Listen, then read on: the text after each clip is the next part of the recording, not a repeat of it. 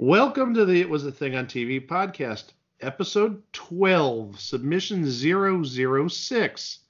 Hello, Larry. Hello, Larry aired on NBC from January 26th of 1979 to April 30th of 1980 for a total of 38 episodes. Well, hello, Larry. Hello, Larry. You talk to people all day for a living. Hello, Larry. But all those easy answers you are giving, are you really living your life that way? Portland is a long way from L.A. A long way. Hello, Larry. Hello, Larry. Two kids to raise alone just ain't that easy. Hello, Larry. The questions they are asking aren't that breezy. The answers you are giving don't always pay. But that's the way it is with kids today. The calls are coming in, you better start to grin, 'cause you never know just what they're gonna say. Hello, Larry. Hello, Larry. Hello, Larry.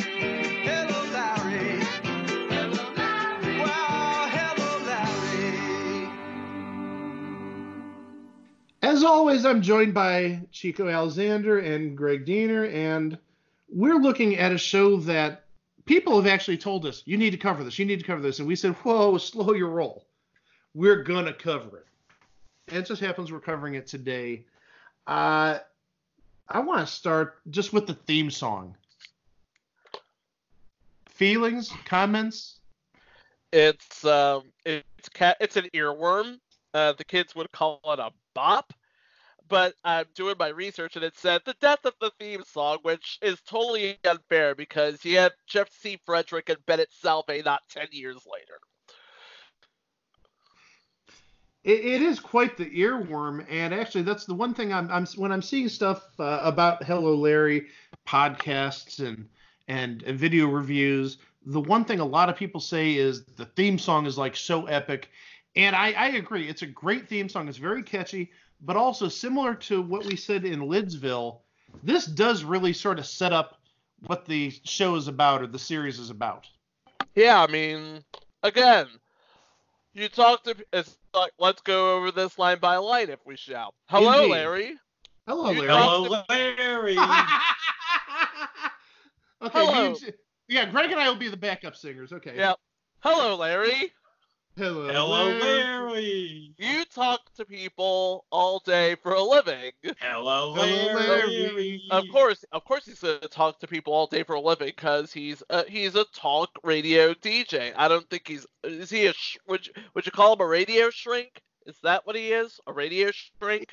He was Frasier 15 years before Frasier was a series. Okay, so I think it's a fair analysis. Yes. oh Yes. but all those easy answers you are giving, are you really living your life that way? Oh, so he's a Portland- hypocrite. Yeah, so yeah, it's like he's giving answers to questions that fit conveniently in between the commercials, as radio shrinks are wont to do. Portland is a long way from LA, and again, this is a crucial plot point because Larry was, a successful psychiatrist shrink in Los Angeles before he moved to LA with, and this is where the second verse comes in, hello, Larry. Hello, Hello, Larry. Two kids to raise alone just ain't that easy. Hello, Larry. Hello, Larry. Yeah, so yeah, he moved to from Los Angeles to Portland. By the way, I got from our notes here, Portland is actually only 820 miles from LA. That's still a long damn distance. It's a 2-day trip. Okay. Not if you gun it. Anyway, again, he moved there with his two daughters. The questions they're asking aren't that breezy. That's like... Hello, Larry. Now, there's not a Hello, Larry there. Read the script. Oh, okay. The answers you're giving don't always pay, but that's the way it is with kids today. But yeah, it's like Larry's job, he has those problems that fit nice and neat in between the commercials on the radio show. When he comes home, his $2 have a little bit more to ask about life, the universe, and everything. And we'll get to that in a little bit. Yes. Yep. Okay. Going into the end here, the calls are coming in. Yeah, better start to grin because you never know just what they're gonna say. Hello, Hello, Larry. Hello, Larry. Hello, Hello, Larry. Hello, Larry. Hello, Larry. Larry. Well, hello, Larry. And that is the theme song. Again, very expository. That last bit is just self-explanatory right there because you really don't know what's gonna say. Like this show is basically Frasier with kids. Well, also, I want to add that was the first season lyrics because there was a slight change in the second season, and we're going to get also into that later, the changes between season 1 and season 2. So the line that went, the calls are coming in, you better start to grin, which was about his radio side, was changed to, you're raising them just fine regarding the kids, but keep an open mind because you never know just what they're going to say. So, Hello, Larry. hello, Larry. Hello, Larry. So, yeah, the theme song paints a beautiful picture as to what to expect, and it is a bit of an earworm, and it's just a darn shame the rest of the show wasn't as good as the theme. But this is sort of a commonality with NBC back in 1979. And spoiler, we're going to be covering more shows from NBC in 1979 in the future. Not going to tell you which ones. You could probably guess. You have an idea of what's coming. Yeah, there's one that's probably right on the top of your head, and we're like, Yeah, we're way ahead. We're way Wait ahead. for it. Yeah, just be patient. But I shared with the gentleman earlier the Friday night lineup for NBC on that premiere night, that January 26th of 1979. It started off with Different Strokes, which is a great show. It is a submission on our list, though, for a couple of reasons. And then after that was Brothers and Sisters, yet another submission. Follow the trend here. And then at 9 o'clock you had Turnabout. Guess what? Another submission. Then Hello Larry was at 9:30. And then 10 o'clock was Sweepstakes with Ed Burns. Spoiler, another submission. So yeah, if there's that many submissions, I think right there is like 5 or 6 submissions for one night. Yeah, NBC, there's something wrong there. But also on top of that, just those shows doing so bad within a month of the premiere, Hello Larry moved from 9:30 on Friday nights to 8:30 on Friday nights, which might actually say a lot about Brothers and Sisters and Turnabout, the two shows that got bumped from the schedule. And then actually you had Different Strokes, Hello Larry, then you had the Rockford Files, and then you had Sweepstakes again for a very short run. It didn't last much longer. So yeah, this is just like NBC in 1979 in a nutshell, at least among its nighttime offerings. Daytime it did significantly better, but again, that's another episode. And yeah, NBC almost went bankrupt, again, primarily over one show, which is a submission, and also Fred Silverman. I mean, it just almost killed the network. Yeah, But let's talk about Fred Silverman for a second. Okay, keep it clean. Well, we know Fred Silverman had this history at CBS and ABC as this genius programming executive. And when he got to NBC in the late 70s, everyone thought, well, it's now going to be NBC's turn to get some of that Fred Silverman magic. And, well, his golden goose turned into a pumpkin very quick. Well, I'm going to agree and disagree with you. Just last night, as a matter of fact, I was listening to a new to me podcast called Mobituaries done by Mo Rocca. Yes. Very I've good listened to podcast. I gotta say, it's a great podcast. I subscribed to it after I listened to this episode, and the episode, his episode this week had to do with the death of the country broadcasting system when CBS went all rural with Hee Haw and Green Acres and Petticoat Junction and Beverly Hillbillies and Andy Griffith and Gomer Pyle and Mayberry RFD, all those rural shows. And who's the person who canceled all those shows? Fred Silverman. Fred Silverman.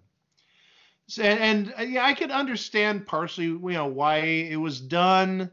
I mean, you're reaching out at the time to the rural people who at the time would have just started getting television or getting access to television. I get that, and that would be something that interests them. But also in another way, you're killing the golden goose kind of sort of, because Beverly Hillbillies had been on for a good, at that point, 7 years or so, and Green Acres had been on 5 or 6 years, and Petticoat Junction had been on for just about as long, and Hee Haw had only been on for about, I think, 2 or 3 years at that point. And of course, Hee Haw found future life in syndication. And if I remember correctly, I think Hee Haw might be on our list in some capacity. I think the Hee Haw Honeys are on the list. Hee Haw Honeys, that's what it is, yes. Yeah. But still, Hee Haw had lived on for darn close to 20 years longer in syndication, and even now, in 2019, on the verge of being 2020, you can still see Hee Haw reruns on RFD television. Albeit, I think they're older reruns. I think from the late 80s and mid 80s. They're not going back to the 70s or anything like that. But still, it has some popularity. Hey, as long as I get to see Victoria Holman, all good. We know, Greg. We know. Calm down.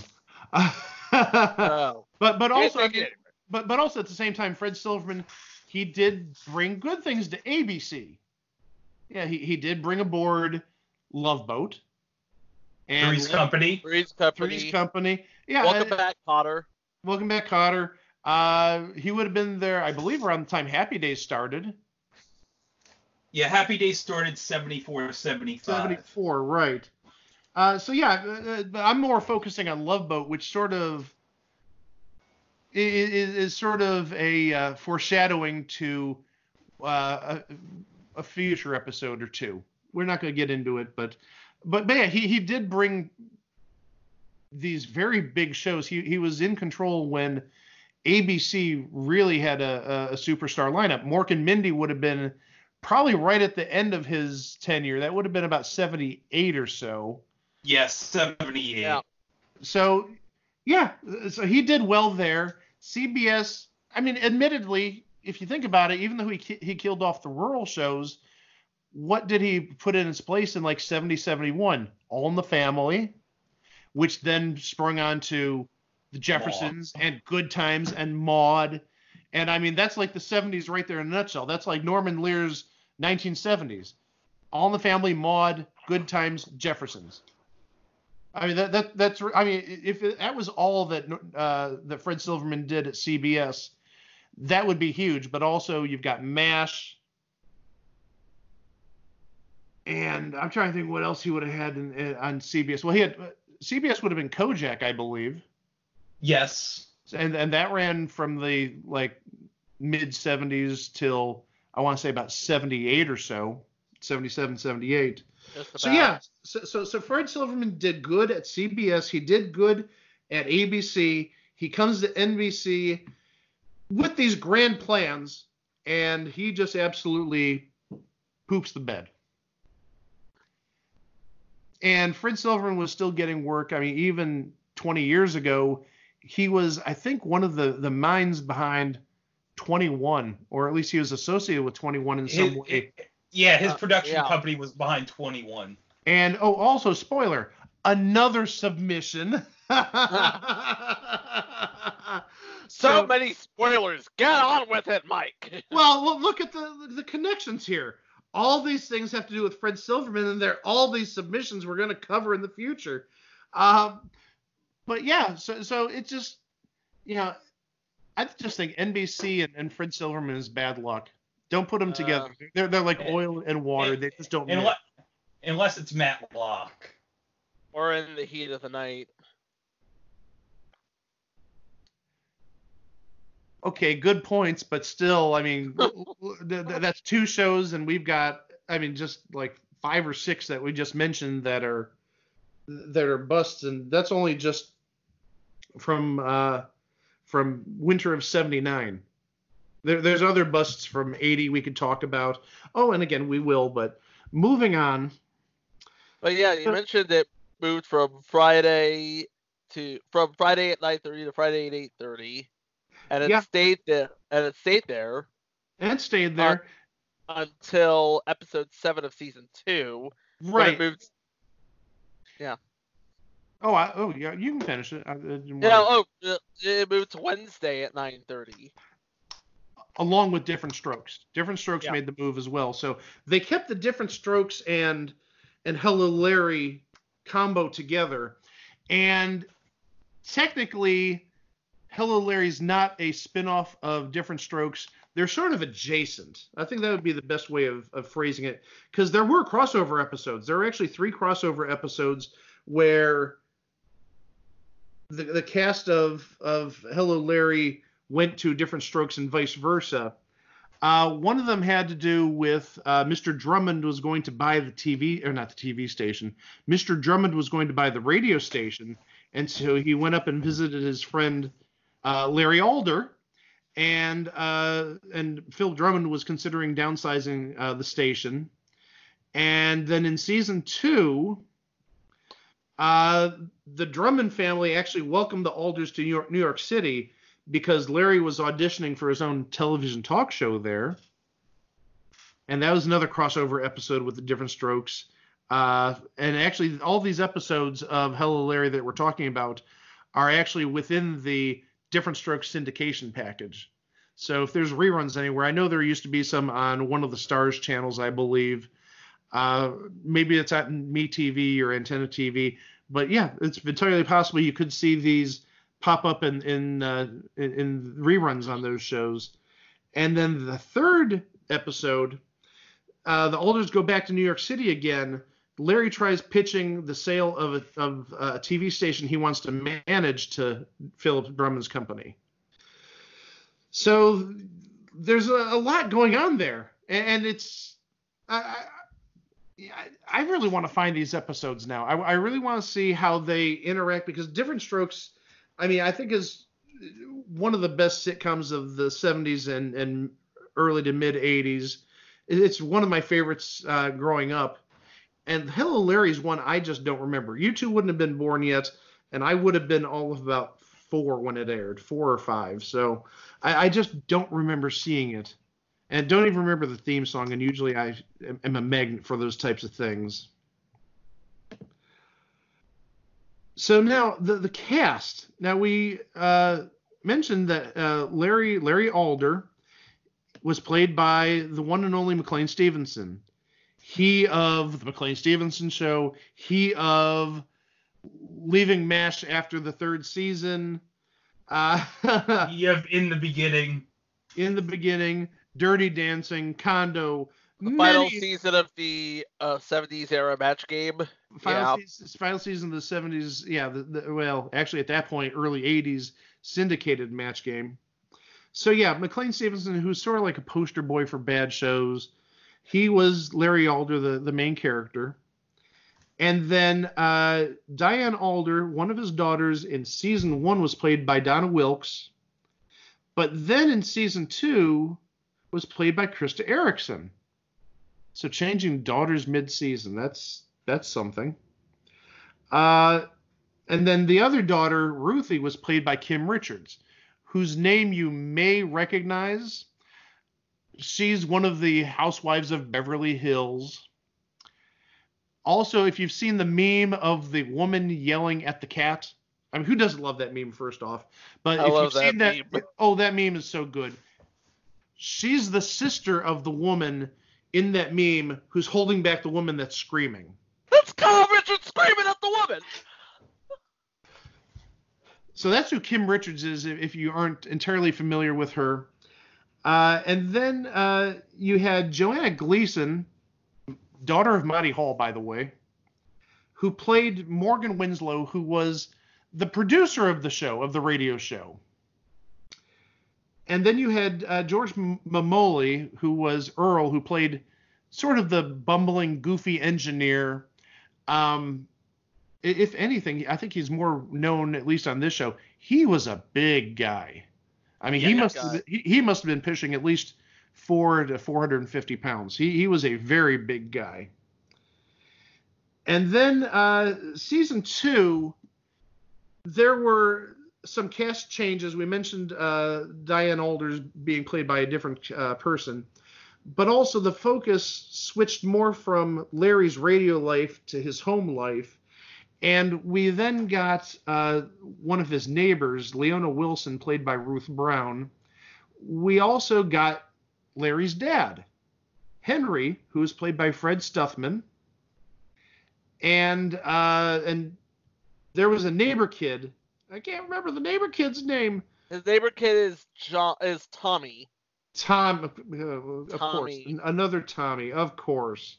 Sure it's not Tammy like last time. No, it's Tommy. Okay. And Tommy was played by John Famia, and he was like the little pain in the ass neighborhood kid you just wanted to like secretly just like pop over the head when he does something stupid. I mean, I did not like him on the episode that I saw. And the thing is, speaking of the episodes, there's only 2 out there. Yeah. There's a season 1 episode and a season 2 episode, so we can sort of compare and contrast the 2 seasons that way. But yeah. Oh, by the way, to give you sort of a mental picture, imagine Tommy is the Steve Urkel to Ruthie's Laura Winslow. That's actually a good comparison. I like that. Except I don't think that Steve Urkel was ever as annoying as this kid. Yes, he was. well, maybe my threshold of pain with Steve Urkel was a little higher than yours, but Tommy I found to be very annoying. And then actually Tommy also, if the name doesn't ring a bell, John Famia, he actually ended up on another possible future submission, Square Pegs. Oh. Yeah, I was actually just within the last week or so watching some opens from 80 shows, and here's Square Pegs, and I see the name John Famia. It's like, oh my gosh, that's the annoying little brat from season 2 of Hello Larry. So at least he went on to do something else besides the second season of Hello Larry. Hell, he shared a stage with Sarah Jessica Parker. We should all be so lucky. So yeah, as I said earlier, in season 1, the show, even though it didn't totally focus on Larry's work life, there was still time at the radio station, but still a lot of the episodes were devoted to his relationship with his family. And then season 2 was pretty much your standard sitcom fare in terms of family sitcom. Oh, wait. Mike. Whoa, yes. You forgot one really big, or I should say one really tall character in season 2. Oh, I did. And yes, in the most meta but he's not as tall as McLean Stevenson, though. So he's not that tall. Yes, I just realized. Yes, I know what you're talking about. We just totally blew off Meadowlark Lemon. Yeah, yep. Meadowlark Lemon, the Harlem Globetrotter, played himself as a series, and he was a sporting goods store owner. And I can't say anything about him because he wasn't in that season 2 episode that's online. So I don't know what he brought to the festivities besides the Meadowlark Lemon name. Here's a celebrity. The occasional basketball trick. I think that was contractually stipulated that he'd do one of that per episode. I don't know. Yeah, or maybe he, like, every episode dumped a bucket of confetti on McLean Stevenson. Who knows? Yeah, he probably did something very Harlem Globetrotter-ish. That it just reminds me, now that you say that, again, another thing I just ran into probably about a month ago or so was when Meadowlark Lemon was the guest star on OK Boomer. Or not OK Boomer. I wish that. I wish. OK Boomer. Oh my gosh. The show we all wished was real. Oh my gosh. Here's Boomer. I'm sorry. Though I'd love to see a show called OK Boomer. Oh my god. You never know. It could be on the CBS fall schedule. You never know. So yeah, here's Boomer. Oh my gosh. Another future submission by the So apparently in the early 80s, Meadowlark Lemon was making the rounds, doing guest appearances on on TV shows and sitcoms. And I mean, he would have been probably, I'm guessing, mid 40s, late 40s, early 50s at the time. So he probably maybe outlived his lifespan being a Harlem Globetrotter. Yeah, he was in his mid to late 40s. Yeah. And so, as we said, the show changed its focus from Larry's work life to his home life in season 2. And going through the episodes, and we're not going to go episode by episode, but and at least comment, because we can't really comment about the episodes since we really haven't seen them. But starting with episode 1 in 79, Diane's boyfriend is putting pressure on her to go all the way. Okay, that sounds like typical teenage fare. I mean, whether it's 1979 or 2019. Episode 2, Ruthie is rejected at school by her friends as they learn her dad is a local outspoken talk show host. So obviously that tells us that Larry was very controversial on the air.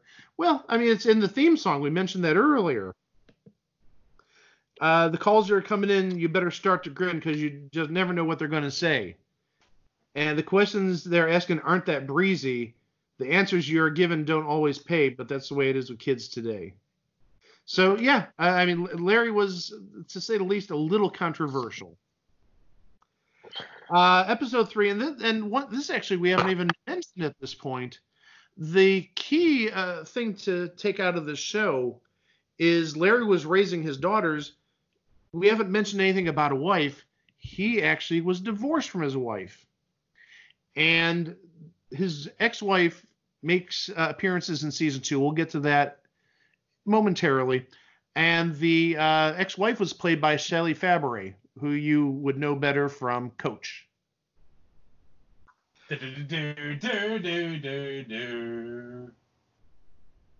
So, episode 3, Larry receives his final divorce papers, and struggles with his and the girl's emotions, reacting to the official end of his marriage.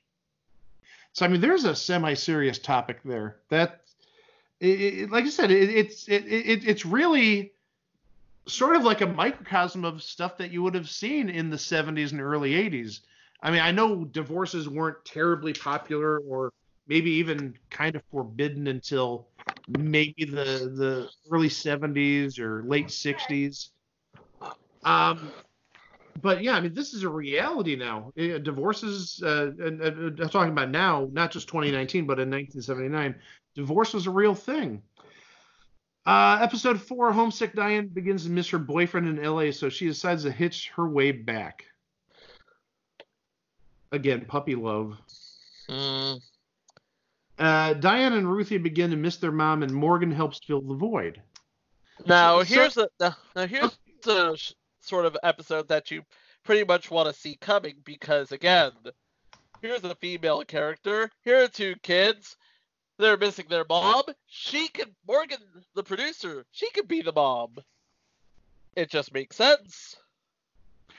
And again, there's a sense of realism there. That's a real thing that happens when with a divorced family. So like I said, it's almost sounding like it's coming off like a drama. There's a lot of very realistic plot lines here. I mean, this isn't just a dopey comedy. It's one of those smart comedies that come out of the age, because if you look at look at the credits, guess what else they did?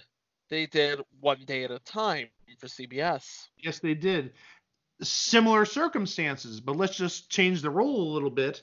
Instead of, Larry and his daughters moving to Portland, you have Alice and her son moving to Arizona. Oh, just made a connection there. Yeah. But yeah, it's an interesting parallel you mentioned there. Episode 6, Ruthie and her friend Eric develop a case of puppy love. Oh, there's a phrase that I just mentioned, puppy love, and aren't sure how to react. Episode 7, recently divorced Larry goes on a date with Morgan's sister, much to Morgan's worry. Don't tell us. Yeah, we haven't been there. Here, I'm going to hook you up with my best friend or my sister, and you guys can go on a date. We know how that usually ends. Yeah. Yeah. Not from experience, though. We can't. Not I'm the mayor of beautiful downtown there. Thank you very much. Oh, jeez. Episode 8. It's feared that Diane is on uppers when Larry finds them in her purse. Wow, that seems like a plot from a 2019 episode. Seems very timely. I mean, I think it's one of those things that's almost timeless because, how many times have we seen episodes where, oh, little Billy's got drugs? I mean, going back to Different Strokes, there was an episode where they had the president's wife on saying, don't do drugs. So, yeah, it sounds like just another plot line, which, again, has a sense of realism to it because it's definitely not fake. That's, especially nowadays, given the opioid crises. Yeah, absolutely. Episode 9, New Tenant Leona moves into Larry's building and aids his daughters but angers him. And then episode 10 is actually where the Drummonds come to Portland and Philip Drummond is considering downsizing Larry's station. So there's that first crossover with Different Strokes. And actually, that would have, I'm going to just make an assumption here. Since this was called The Trip Part 2, I would assume The Trip Part 1 aired half an hour earlier, since Different Strokes was the lead-in. As an episode of Different Strokes, yeah. Right, so that's a nice little way to connect the gap there. I like that. Episode 11, before a party at the Alders, Ruthie's boyfriend Eric gets a crush on Diane. Uh-oh. Episode 12, the girls compete to see which one takes better care of their sick father. Episode 13, Ruthie gets to do her own talk show for a school project. She uses Larry's radio show airtime. Okay, well, there's something that you don't generally see on that isn't a boilerplate sitcom plot. That's actually kind of interesting. I heard an ooh from Greg. Did you want to say something? No, I just think that's amazing. Ruthie has her own takes her dad's airtime. It's Take Your Daughter to Work Day on the radio.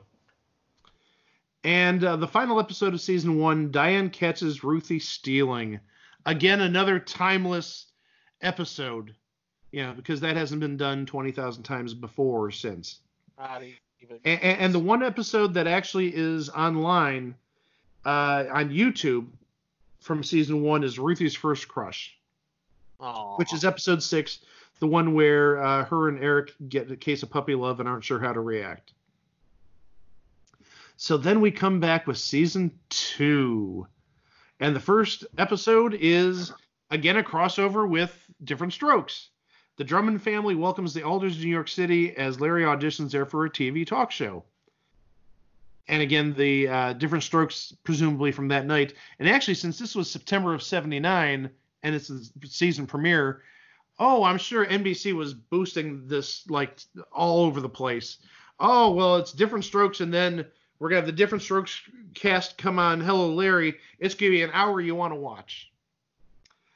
And then a 2-part episode And apparently this aired the same night. Diane, thinking Ruthie is too much of a tomboy, convinces Ruthie to go to a school dance with a nice boy her own age.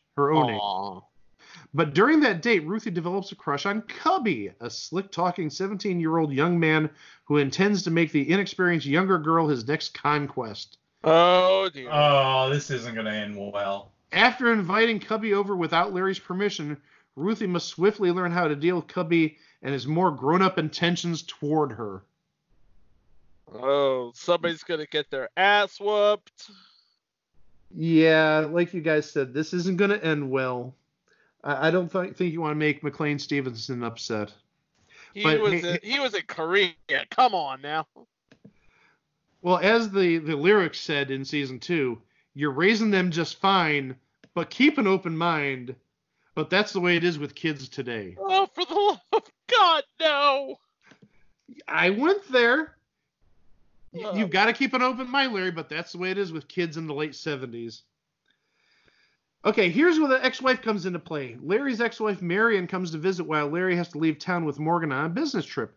And again, as I mentioned earlier, Marion was played by Shelley Fabares. And then this actually is a two-part episode. The next week, Ruthie keeps hoping her parents will get back together and tries much persuasion. Larry and Marion go out and have an interesting evening. And again, that's been done before where they separate, at least on other TV shows, temporarily separate, contemplate divorcing, but then, I miss the big guy. I mean, specifically, the thing that comes to my mind is there was a 3-part episode on the last season of Married with Children, which did just about this exact same thing. Oh, by the way, the final season of Married with Children is a future submission. Oh. Let's just get all our submissions out here in one way or another. But yeah, Alan and Peg Bundy, they went to a therapist, decided that they were going to split. Al lived on his own, was very bored, lived in this shabby apartment, and Peg was very... she was missing the big guy. She was missing Al, and she actually went on a date with somebody. And Greg, you won't believe who she went on a date with. McLean Stevenson. Well, not the character name, but the actor name. Not McLean Stevenson. I think McLean might have been dead by then. He was already dead by the last season of Married with Children. Oh, Greg. Yeah, the person I'm talking about? Oh. Alan Thicke! Oh, yes, it's me, Alan Thicke, and I'm gonna be dating Peggy Bundy. Hey. Yeah. I knew Greg would like that. Then goodbye, Marion. Larry and Marion announced they're getting remarried. However, they run into problems on where they will live and where they'll work, because Marion is in L.A. and Larry's in Portland, and Portland's a long way from LA, yeah. We went over this already. Oh, yeah, exactly. It's right there in the theme song, for heaven's sakes. Episode 21, Larry, looking for extra work, gets an offer to host a nude beauty pageant, but the catch is he has to be nude, too. Oh, no. Hello, Larry. Hello, Larry. I don't want to think of McLean Stevenson naked. No. Why do you have to put that thought in my head, Mike? Why? Hey, blame NBC 40 years ago. It's not my fault. I'm just the messenger. This was NBC in 1980. They needed the ratings. Right. Even a naked McLean Stevenson will get ratings somehow. Episode 22, Morgan becomes Larry's boss, and Larry is jealous of her new position and promotion. Okay, that, again, is very realistic. You know, somebody gets a promotion, and there's some level of jealousy. Episode 23, Marion's new fiance comes to visit, and he mentions that he and Marion are going to get shared custody of the girls. Again, serious issue back in the 70s with split families and divorces and all that. Yep. Episode 24, another crossover with different strokes. The Alders go to New York City one more time as Larry tries to pitch the sale of a television station he wants to manage to Phil Drummond's company. And again, that's within the Different Strokes syndication package. Episode 25, huge troubles arise when Diane develops a big drinking problem. Again, reality. That's something that's true to life. 26, Tommy has to move in temporarily with the Alders while his mother's away. Oh, I feel bad for you, Larry. You got to deal with Oh, Oh. I bet some wacky shenanigans happen. Oh. Oh, you know hilarity ensued. Absolutely. Episode 27. Now, here's where we get to meet Larry's father. Larry's father moves in, and against Larry's wishes, he gives Diane money to buy a car. Episode 28. What? I'm sorry? Wait, what? Larry's wishes. Larry's father moves in, and against Larry's wishes, he gives Diane money to buy a car. Does that not sound like every grandparent you've ever known? Yes, if my grandma, grandpa gave me money to buy a car, I'd be like, thank you. I get what you're saying.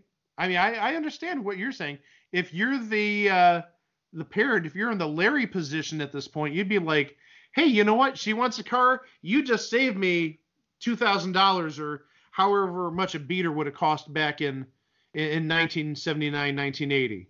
Also, McLean Stevenson's character of Larry, how much money is he making at this radio station? I have no idea. But he can't afford to. He can't afford to give his daughter. He can't afford to give his daughter a used car in 1979. What the hell? He can't afford a Datsun. But I thought everybody could afford a Datsun. Yeah, I mean, Ford Pintos were like, new. They probably weren't much more than about $4,000 or $5,000, and I say that from experience. Yeah, we had one in the family. Episode 28, Larry's ex-wife Marion sends another money thing. Larry's ex-wife Marion sends a sizable check to help him buy a house for his daughters, and in the process, it changes Larry's pride. So now, wait. He couldn't buy a car for his daughter, or at least his father was going to buy the car. Now the next episode, the ex-wife sends money to him to buy a house. This must be a running gag about how notoriously cheap Larry must be. Oh, jeez. I think you might be right. Episode 29, and this is the season 2 episode, and this is on Vimeo, if I remember correctly. Ruthie gets into a fight with her new piano teacher, who is very much disliked. He dies after their argument, and Ruthie feels responsible for his death. And he probably must have been real old. His time was probably coming anyway. Well, he was. I think I'm pretty. Well, I think actually showed us the episode. Yeah, he was an older gentleman. But I mean, of all the episodes that could be online, this is the one we get. I mean, we have all this about the ex-wife and going to New York for the radio station and the TV talk show and the crossovers and whatnot, and all the relationship issues that the daughters are having, and we get the piano teacher who lives in the same apartment complex. He's a pain in the butt, and he dies, and he's sitting there in rigor mortis on the recliner, and Ruthie doesn't she doesn't just feel responsible for his death. She doesn't know what to do. So I mean, they put like a tarp over him or a blanket, and we got to hide the body because we're gonna be arrested for murder or something like that. Like I said, if there was any other episode online, I would have loved to see it. But this is the one we got. And we just got to work with what we have available. Yes, just like how we unfortunately didn't have any Mr. Smith to work with. Oh, but we had fun doing that. Yeah, we did. Episode 30, Morgan's blind nephew gets a sympathetic Ruthie to be his date. Aww. Yeah, it sounds like pity date there. Yeah, pretty much. 31. Well, it was with Kim Richards, so draw your own conclusion. He was still blind. Episode what? What? Am I wrong? No. Episode 31. Larry meets a female tenant who happens to be Tommy's mother in his building's laundry room, and things get very serious. Wow, chicka, wow, wow. Oh, God. Next episode. This is actually a 3-part episode. Larry's midlife crisis. Larry uses his radio show to protest destruction of a local hotel housing senior citizens. He then ends up in jail and is fired from his radio job. No! Uh-oh.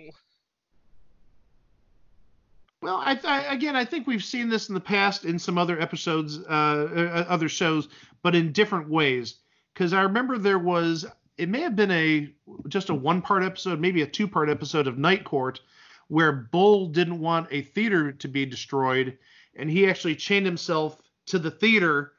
And ultimately, what happened is the theater got saved because the whole gang at Night Court acquired enough proxies of the shares of the stocks to basically say, no, we're not going to destruct this historic theater. That's the plot of UHF, dude. No, but UHF involved a television station. That's different. And then part 2, Larry seeks new job offers after the loss of his radio job. And then part 3, Morgan also finds herself jobless.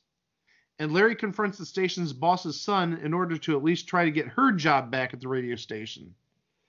Then episodes 35 and 36, a 2-part episode. So we went from a 3-parter to a 2-parter. Ruthie wants to go to a big concert, but it is sold out. Luckily, her DJ father, I don't know if I'd call him a DJ, but okay, her DJ father helped give the young man his first break on the radio back in L.A. Larry takes the girls to see the singer Kurt Stone in his hotel, but later on, after Larry says no to Diane, she decides to run away from home to visit the rock star in San Francisco. What is it with these girls running away? One of them tried to run away back to L.A. to visit her long-lost boyfriend, and now this time one of the daughters tries to run away to San Francisco to be with this rock star. I guess the daughters don't want to be. That's the way it is with kids today. They don't want to be near McLean Stevenson that much. Oh, God. Now, I just wonder if all these actors and actresses realize that Hello, Larry's such a dog. They're trying to do anything to get off the show. I'm going to San Francisco whether you like it or not. Oh, boy.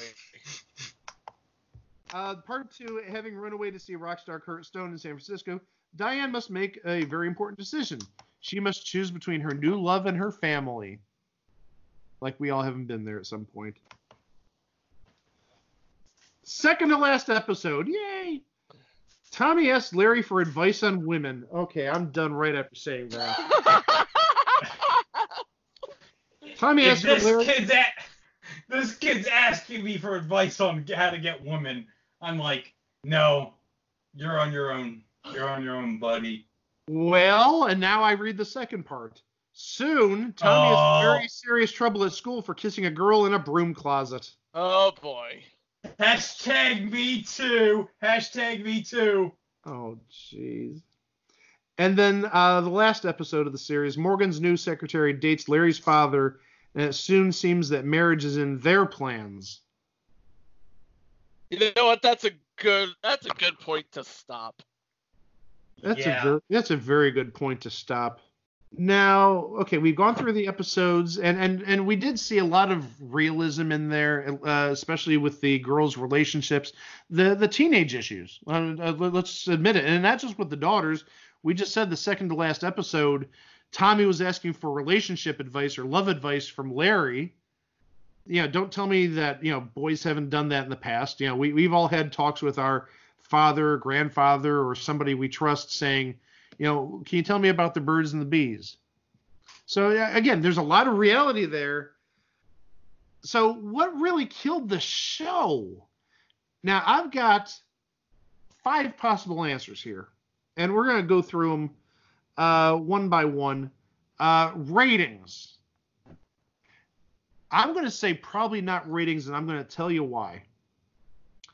It did start off low. It was in the 50s for the first part of the run.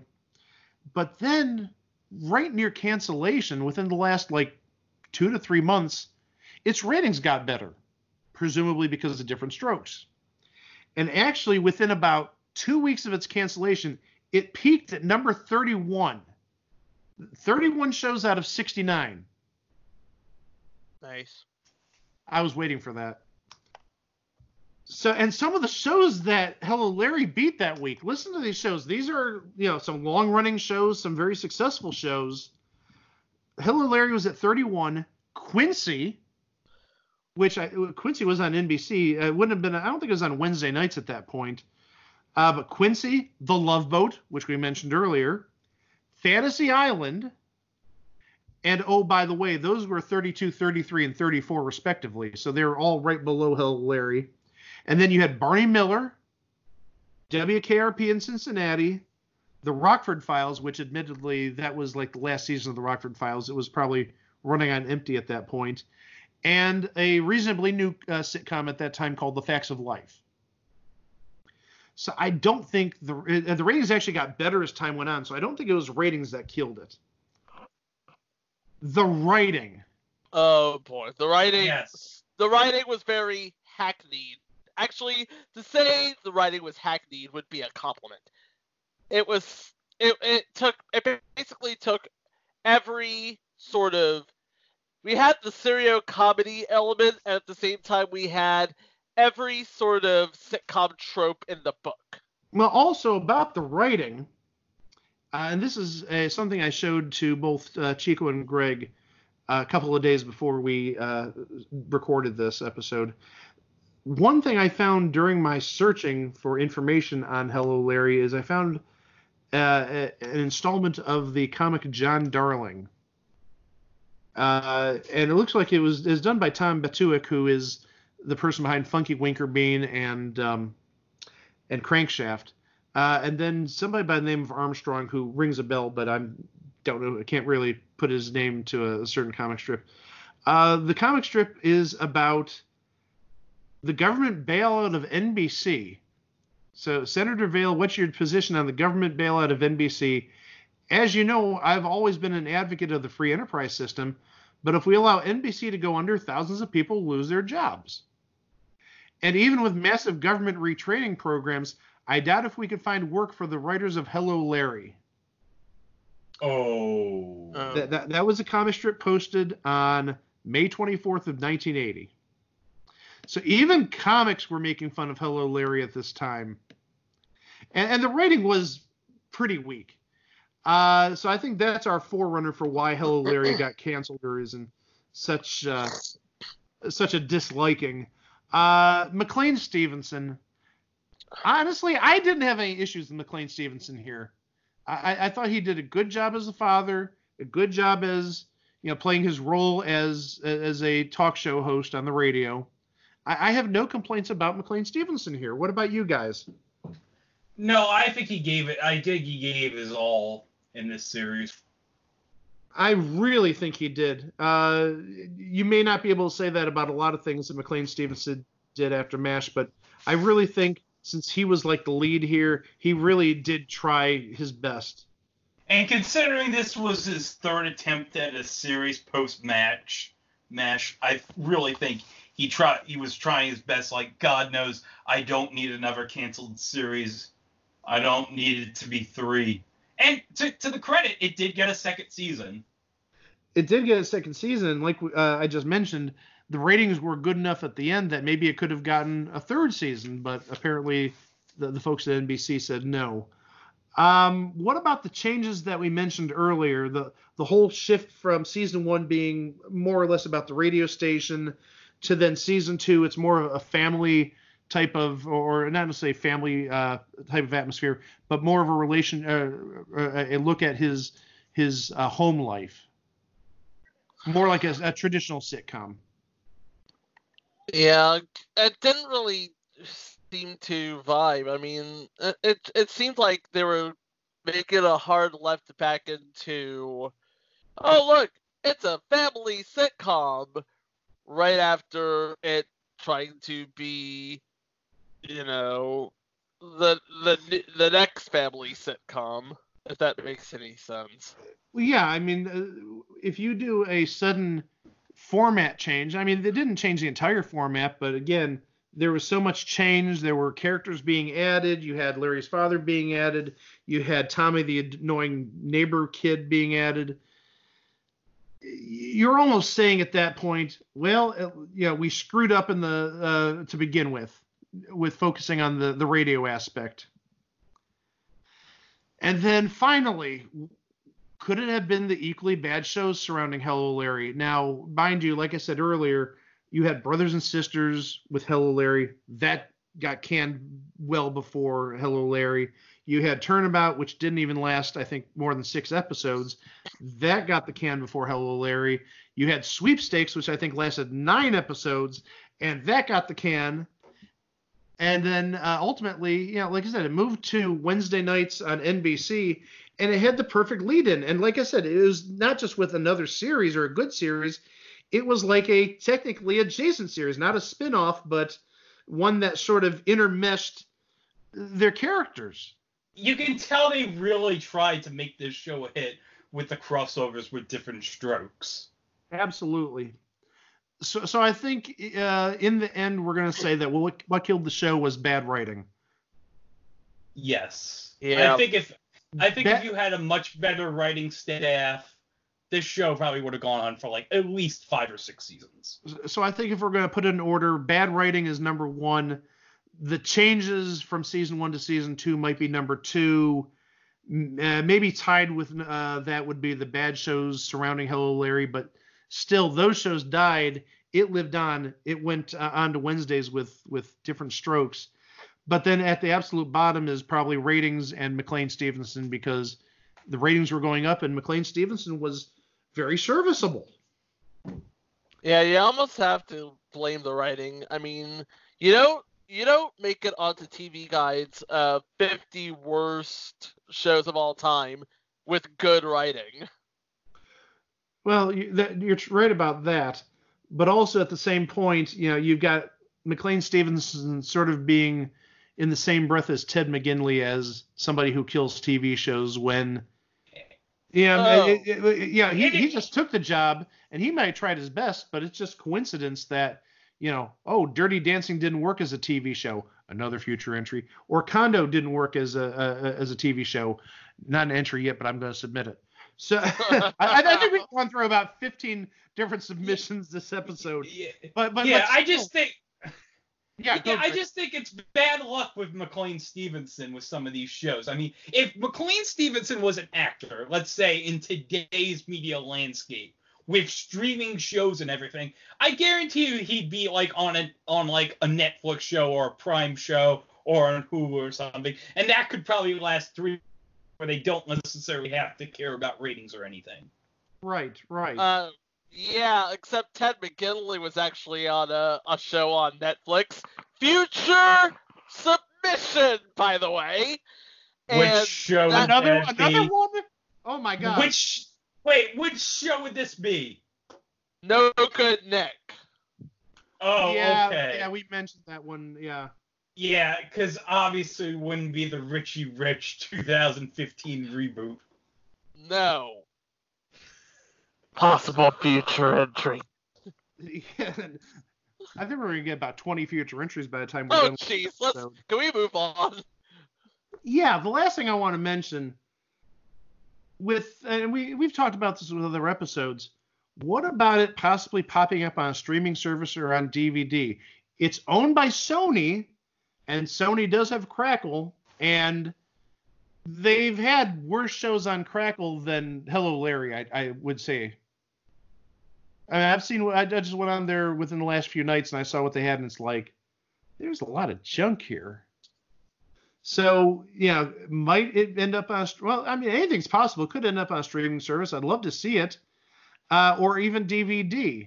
Yeah, worse shows have been on both formats. And Mill Creek has been putting out a lot of Sony stuff, so that would be perfect for Mill Creek to put out. Yeah, I mean, that would be great. And honestly, and I told both of you guys this earlier, when I first looked at the episodes and what their plot lines were, I was actually very intrigued to see these episodes. Not necessarily for the comedy, but I mean, you see the development of these characters. You see the growing up of the teenagers and their life struggles and the struggles, not just of being teenagers, but also having parents that are separated and having crushes and just usual teenage stuff. It actually intrigued me a ton. So yeah, I do actually agree with you, Greg. I think this is one of those shows that would be perfect by like Mill Creek or some little distributor. I mean, I don't know what type of deal Shout has with Sony, but yeah, it's one of those operations would be absolutely perfect for this. Or even better, since they did it with One Day at a Time, let's do the 2019 Gritty reboot of this on Netflix. No? Okay. Gritty is Hello Larry. Hello Gritty. Hello Gritty. No. Oh my God! Gritty as the dad with like his two gritty looking children. And on that note. Oh, well. Oh, God. So, yeah. Hello, Larry, with McLean Stevenson and a future Real Housewife. It was a thing on TV. It was a thing on TV for about a year and a half. As always, you can find us at one place. Type into your browser www.itwasathingontv.com. That'll take you to the podcast page. That'll link you to all our social media. We got an email address. You can email us. Let us know your suggestions, feedback, what have you. Until later this week when we're going to have a very special episode. Not going to talk about it, but it's going to be one you want to listen to. We're going to have a lot of fun with it. Maybe even more fun than we had with this episode. I want to thank Chico for his contributions as always, Greg for his contributions as always, and I'm Mike Klaus, and we will talk to you soon on the next episode of It Was a Thing on TV. Bye-bye. Well, hello, Larry. Hello, Larry. You talk to people all day for a living. Hello, Larry. But all those easy answers you're giving, are you really living your life that way? Portland is a long way from LA. A long way. Hello, Larry. Hello, Larry. Two kids to raise alone just ain't that easy. Hello, Larry. The questions they are asking aren't that breezy. The answers you're given don't always pay. But that's the way it is with kids today. The calls are coming in, you better start to grin, 'cause you never know just what they're gonna say. Hello, Larry. Hello, Larry. Hello, Larry. Hello, Larry. Hello, Larry. Well, hello, Larry. Wow! Hello, Larry. Perfect.